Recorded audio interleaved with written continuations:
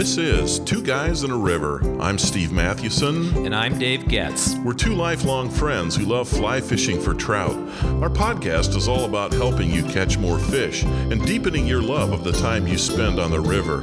We are Two Guys in a River. For the love of fly fishing.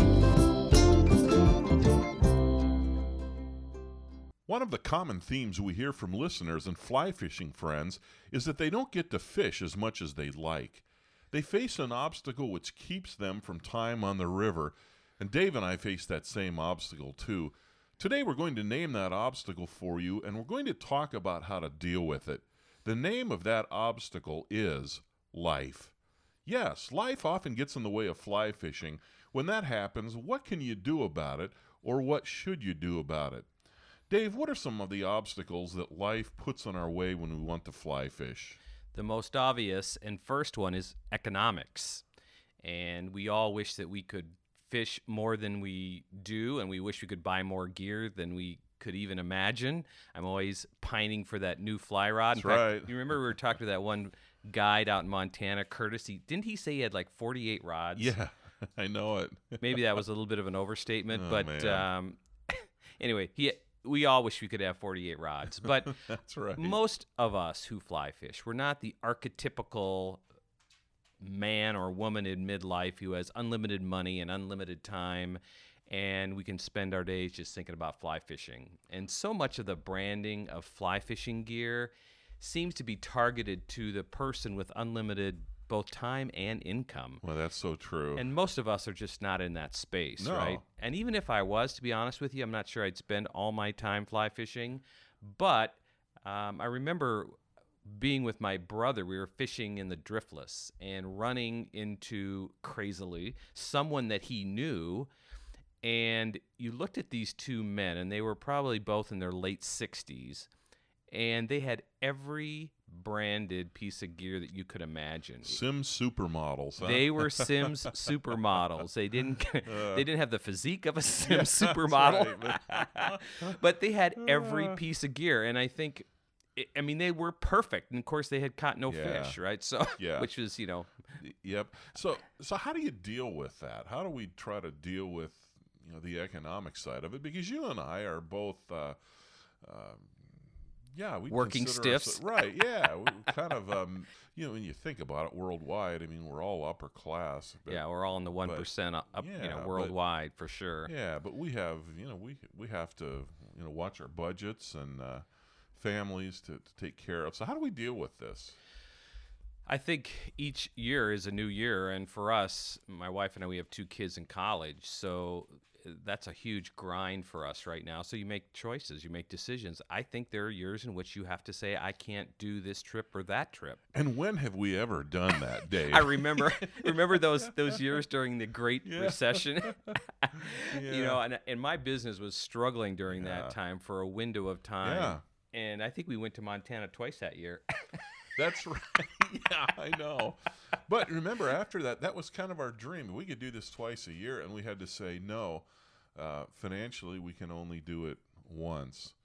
Yeah, so I definitely think that life does force you to make hard choices, Yeah. and that's called life, and life isn't the obstacle. I also think economics forces you to simplify your life and prioritize. Maybe you can't do both golf and fly fish, right?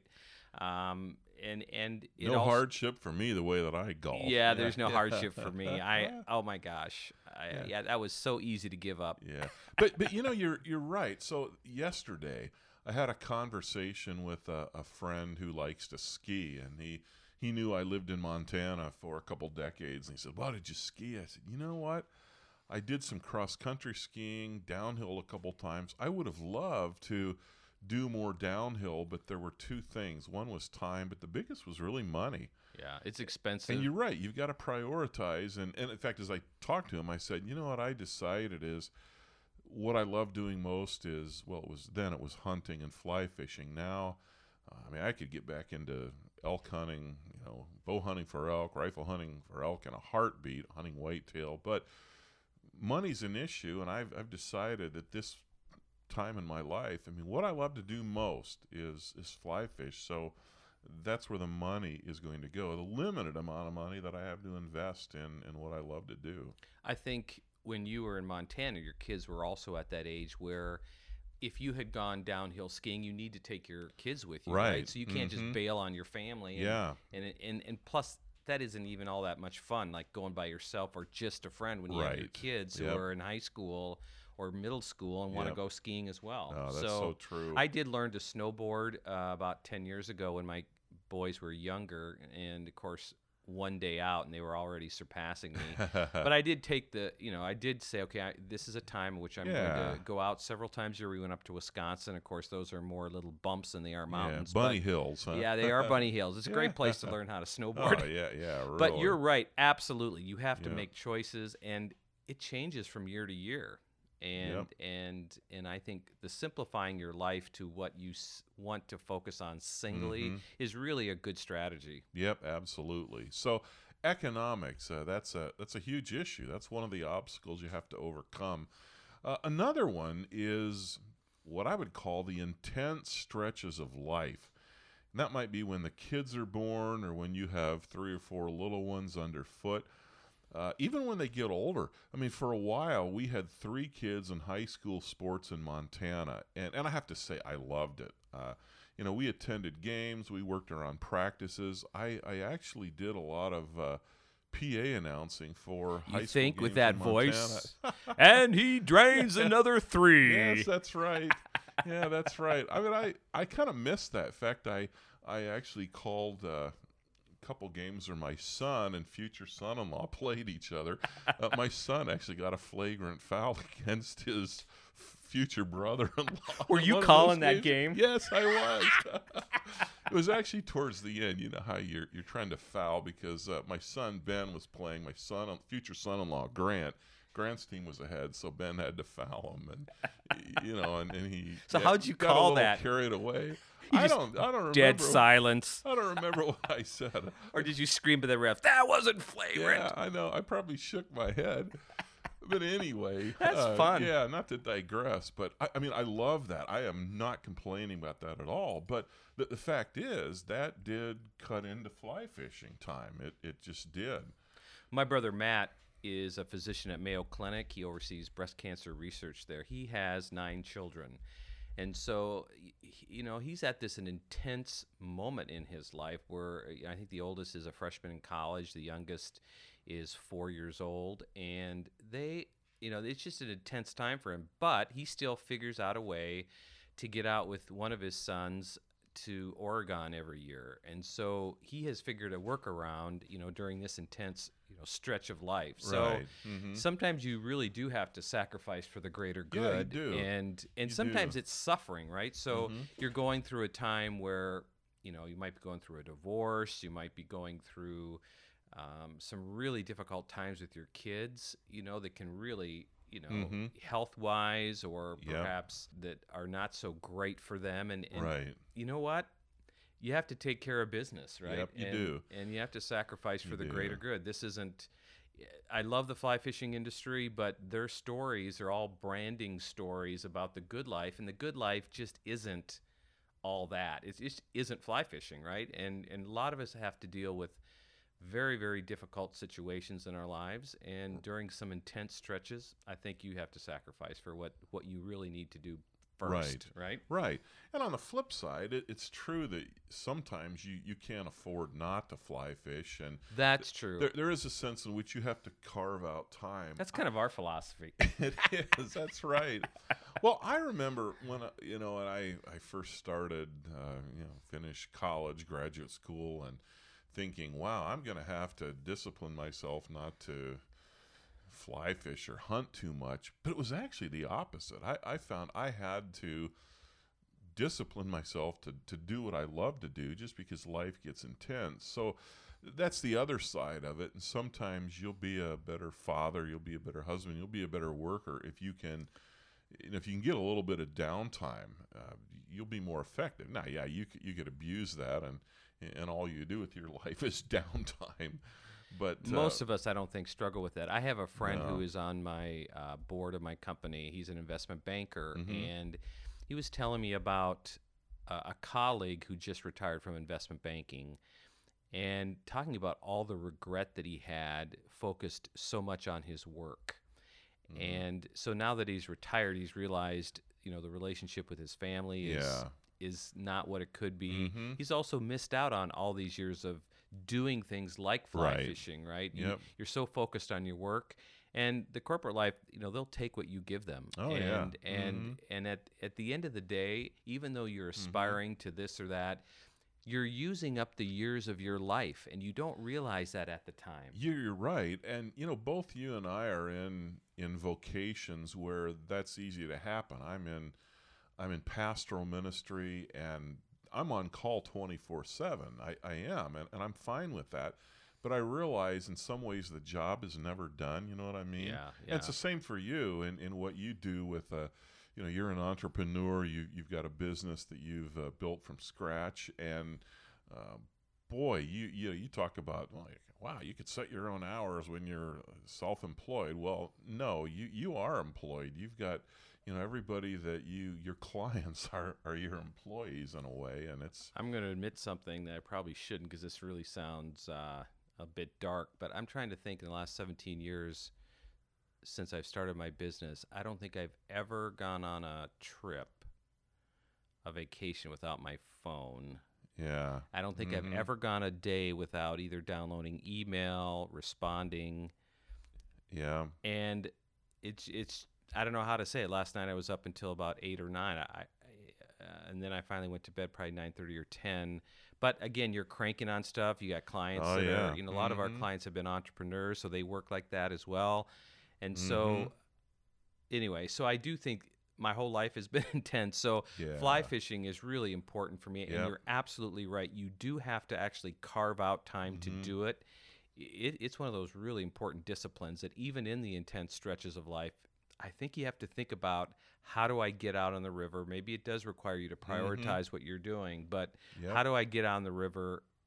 And because that, it's just one of those great gifts once you hit the river, right? It really is.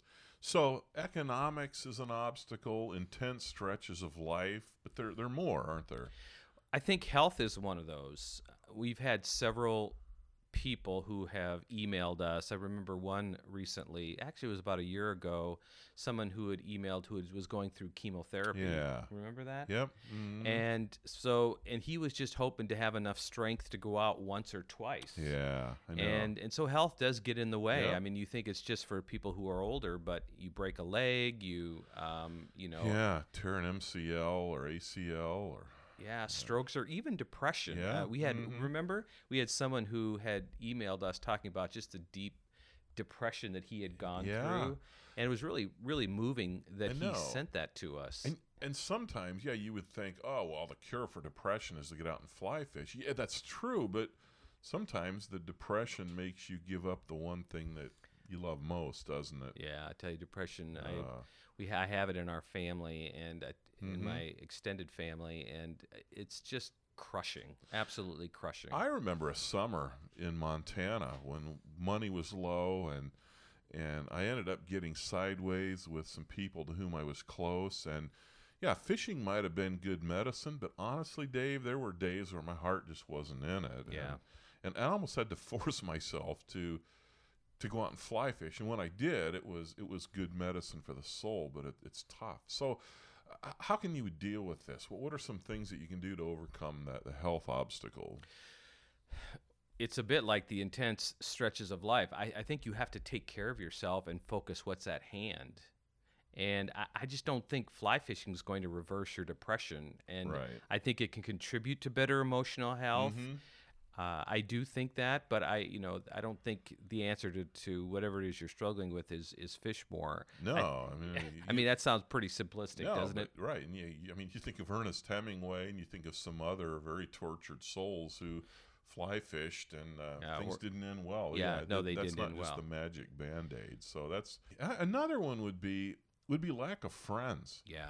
I mean, it's hard for someone who's fly fished or hunted with a partner to stay at it after they lose a person dies, or maybe they move away. It's not easy. I have to say you only make so many close friends in a lifetime, and this isn't a mushy podcast, but I mean, I'm thankful for our friendship, and Yeah. and that's been one of my life's great gifts, and that's also enabled the fly fishing to happen. And I feel bad when I talk to people and they say, "Man, I'd love to do this, but I really don't have anybody to do it with." And yeah, making friends is hard. Sometimes I suppose fly fishing can be the catalyst for that to happen, but sometimes it can also be the lack of friendships can be the obstacle that keeps you from fly fishing. So I don't know, Dave. What would you say? How do you deal with that? I think you have to be careful not to be too simplistic, as we think about this. I don't think the answer is just simply go find a friend to fly fish, right? Yeah, what do you mean It's by harder that? than it looks. What do you mean by that? I think often when you want to be a friend most, or you want to create a friend or have more friends, you're kind of at a position in which you're probably not at a good place to be a friend, right? You're kind of needy, and nobody likes needy people. That is a great insight. That is a great insight.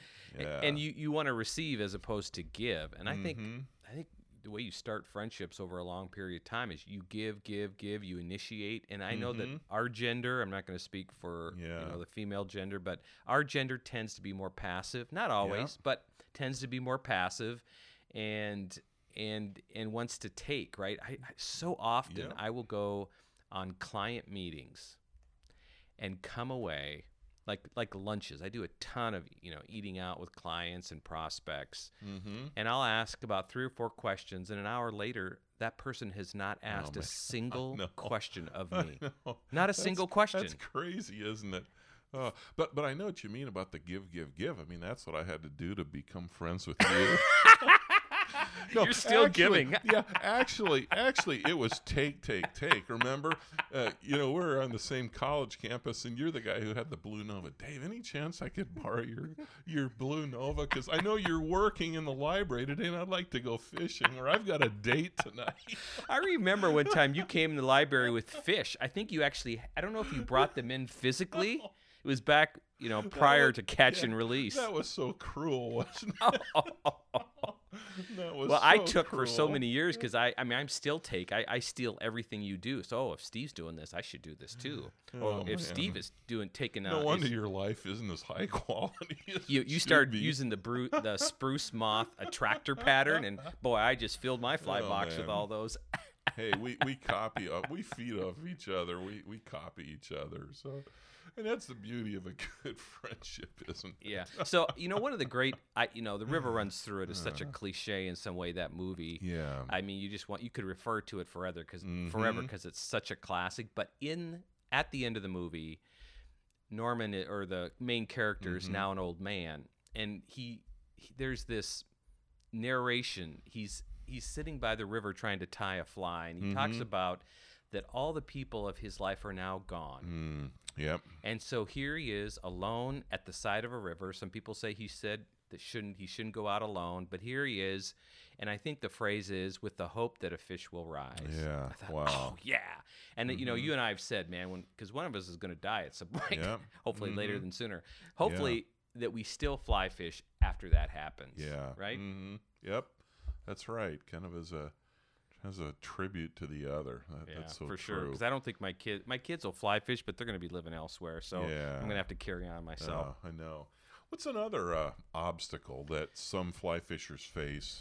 I think your spouse or partner, and you and I cannot relate to this simply. In fact, we had someone recently who mentioned the struggle that he had with a spouse, and just her inability to understand why he needed to get out, and felt like it was just taking too much time of the family. Obviously, we don't know the entire situation. And he said, it'd be great for you guys to do a podcast with your wives sometimes, and we will definitely do that. Yeah, I'm not sure fun. though how helpful that would be. Yeah, because I've never really struggled with that. I've never had to do some deep explaining and convincing that I need to go fly fishing. Our wives have been very gracious. I do think early on, I know I wasn't as sensitive. Yeah, we lived Oh, in come on. Montana. Yeah, Come on. yeah, I know. Hard to believe. You have always been the ultimate spouse. Yeah, but yeah, right. Yeah, we would go over to my folks who lived about an hour away. They lived just north of Yellowstone Park, and I would go over and we'd take a couple kids and we'd stay, on my day off, and I'd bow hunt with my dad, and then we'd all, kind of be there as a family, and it was fun. But I realized it was a lot of work for my wife, and although the flip side of it was my kids still. Well, I laugh about it. I think they're still scarred. Where the day after, no, yeah, the day after Thanksgiving, Black Friday, before it became such a big thing. My wife and sisters-in-law and my mom did the Black Friday thing, and they'd go to Bozeman, and so we had the kids, and there were like two of my brothers and my dad, and so usually though we were trading off. One of us would be watching the kids while the other two were out hunting deer up the gulch, and of course the kids, that was they still say, "Oh, you guys are so crabby and so mean," and say, "No, we were fun. We did all these fun things." Yeah, no, that's not their memory. Yeah, that's right. Revisionist history. Right. Revisionist history. So no, I do think that. Yeah, I wish I would have been a little bit more sensitive, but through the years, I mean, we've kind of worked together and tried to find ways to support each other and our interest. If my wife wanted to fly fish, I'd take her in a heartbeat. And she's dabbled in it a little bit, and when it's one of my sons who works with her, that just works a whole lot better.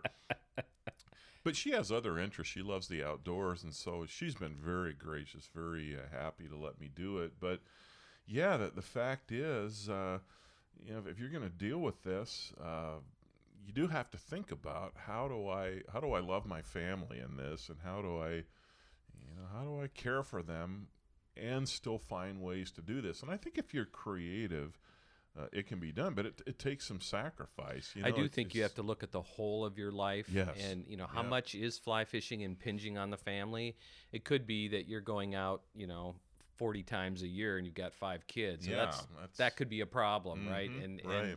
And maybe your spouse has good reason to wonder if fly fishing is impinging on the family. But is fly fishing only one of several time intensive and money intensive sports? So maybe you're doing 3 things, right?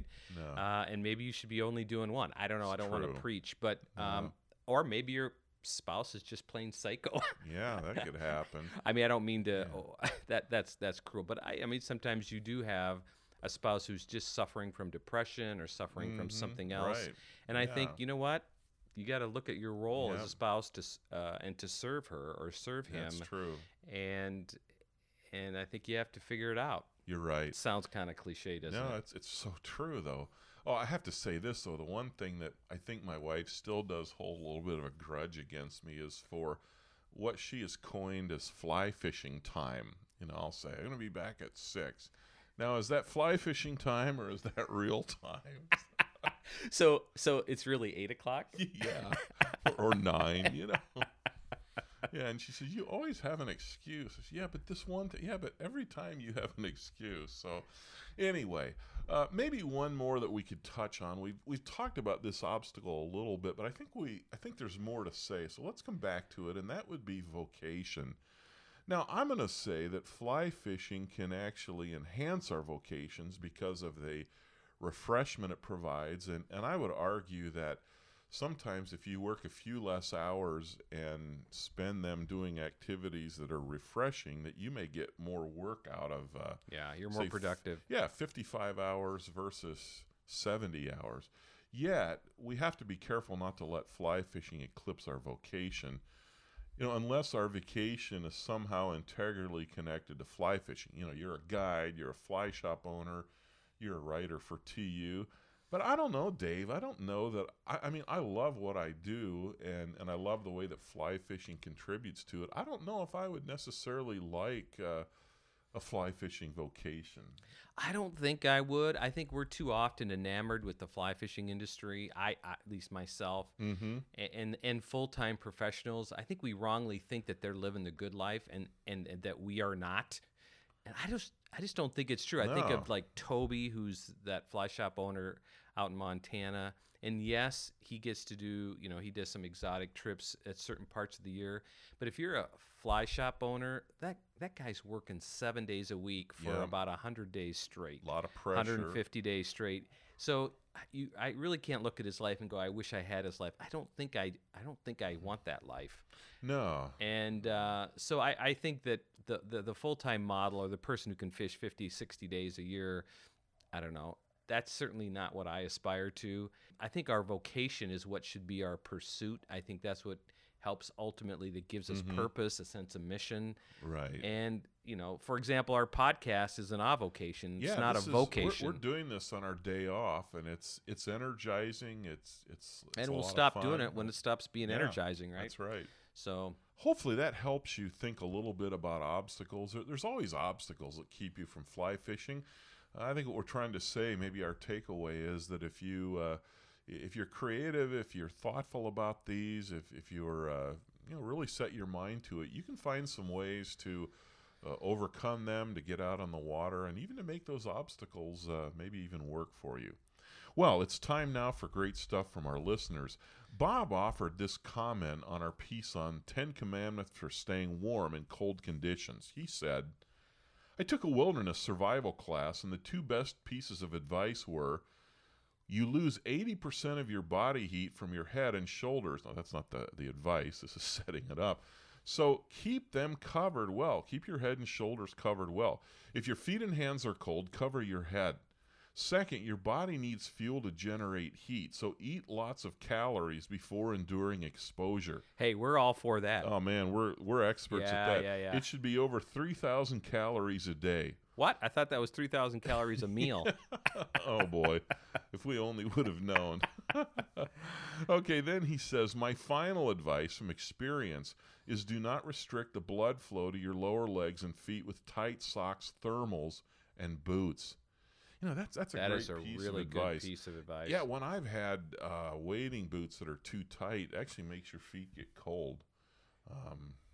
Having a more loose-fitting pair, it's not just that it's comfortable, it actually helps the blood circulate and you stay warmer. So recently, back in January, when I took off and went fly fishing for a day, I just took off about 6 hours. I think I told the story in a blog post, but when I left to go fly fishing, it was 51 degrees. When I got to the river, it was 32. Oh, man.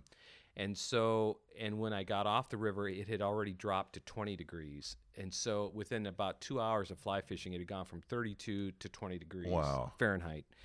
And so it was unbelievably cold, but I was not prepared. I had put, I thought, my cap in, gloves. When I got to the river, I realized I had forgotten them back at home in a different duffel bag. Wow. So I did have I could put my jacket, the hood up over my ears, but I was so stinking cold. Wow. Now, I generally don't like gloves whenever I fly fish, but I lost a lot of heat through my head. And I tell you what, when I got back to the truck, I was so frozen and so cold.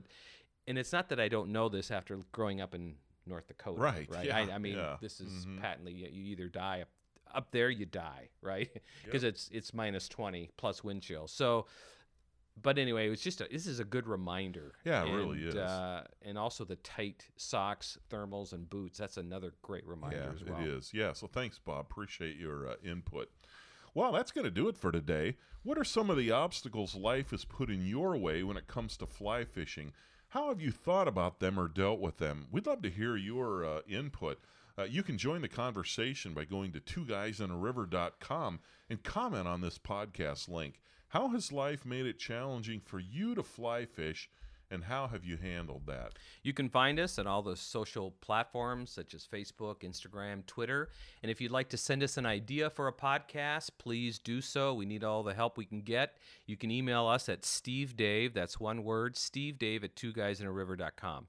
Be sure to sign up for our weekly email alerts on our website. So when you hit the website and that little widget pops up, be sure to enter your email and you'll get our weekly email alerts. We also want to thank all of you who have purchased our book, The Fly Fisher's Book of Lists. The book is really a cliff notes of all the fly fishing hacks and tips that we've accumulated through the years, and those of you who have not yet purchased it, you can find it on Amazon. One last thing, our podcast subscribers have grown significantly over the past year, and that's simply because of you. You've referred the podcast. Just want to say a big thanks. Yes, thank you very much. And thanks again for listening. I'm Steve Mathewson. And I'm Dave Getz. Until next time, we are Two Guys in a River. For the love of fly fishing.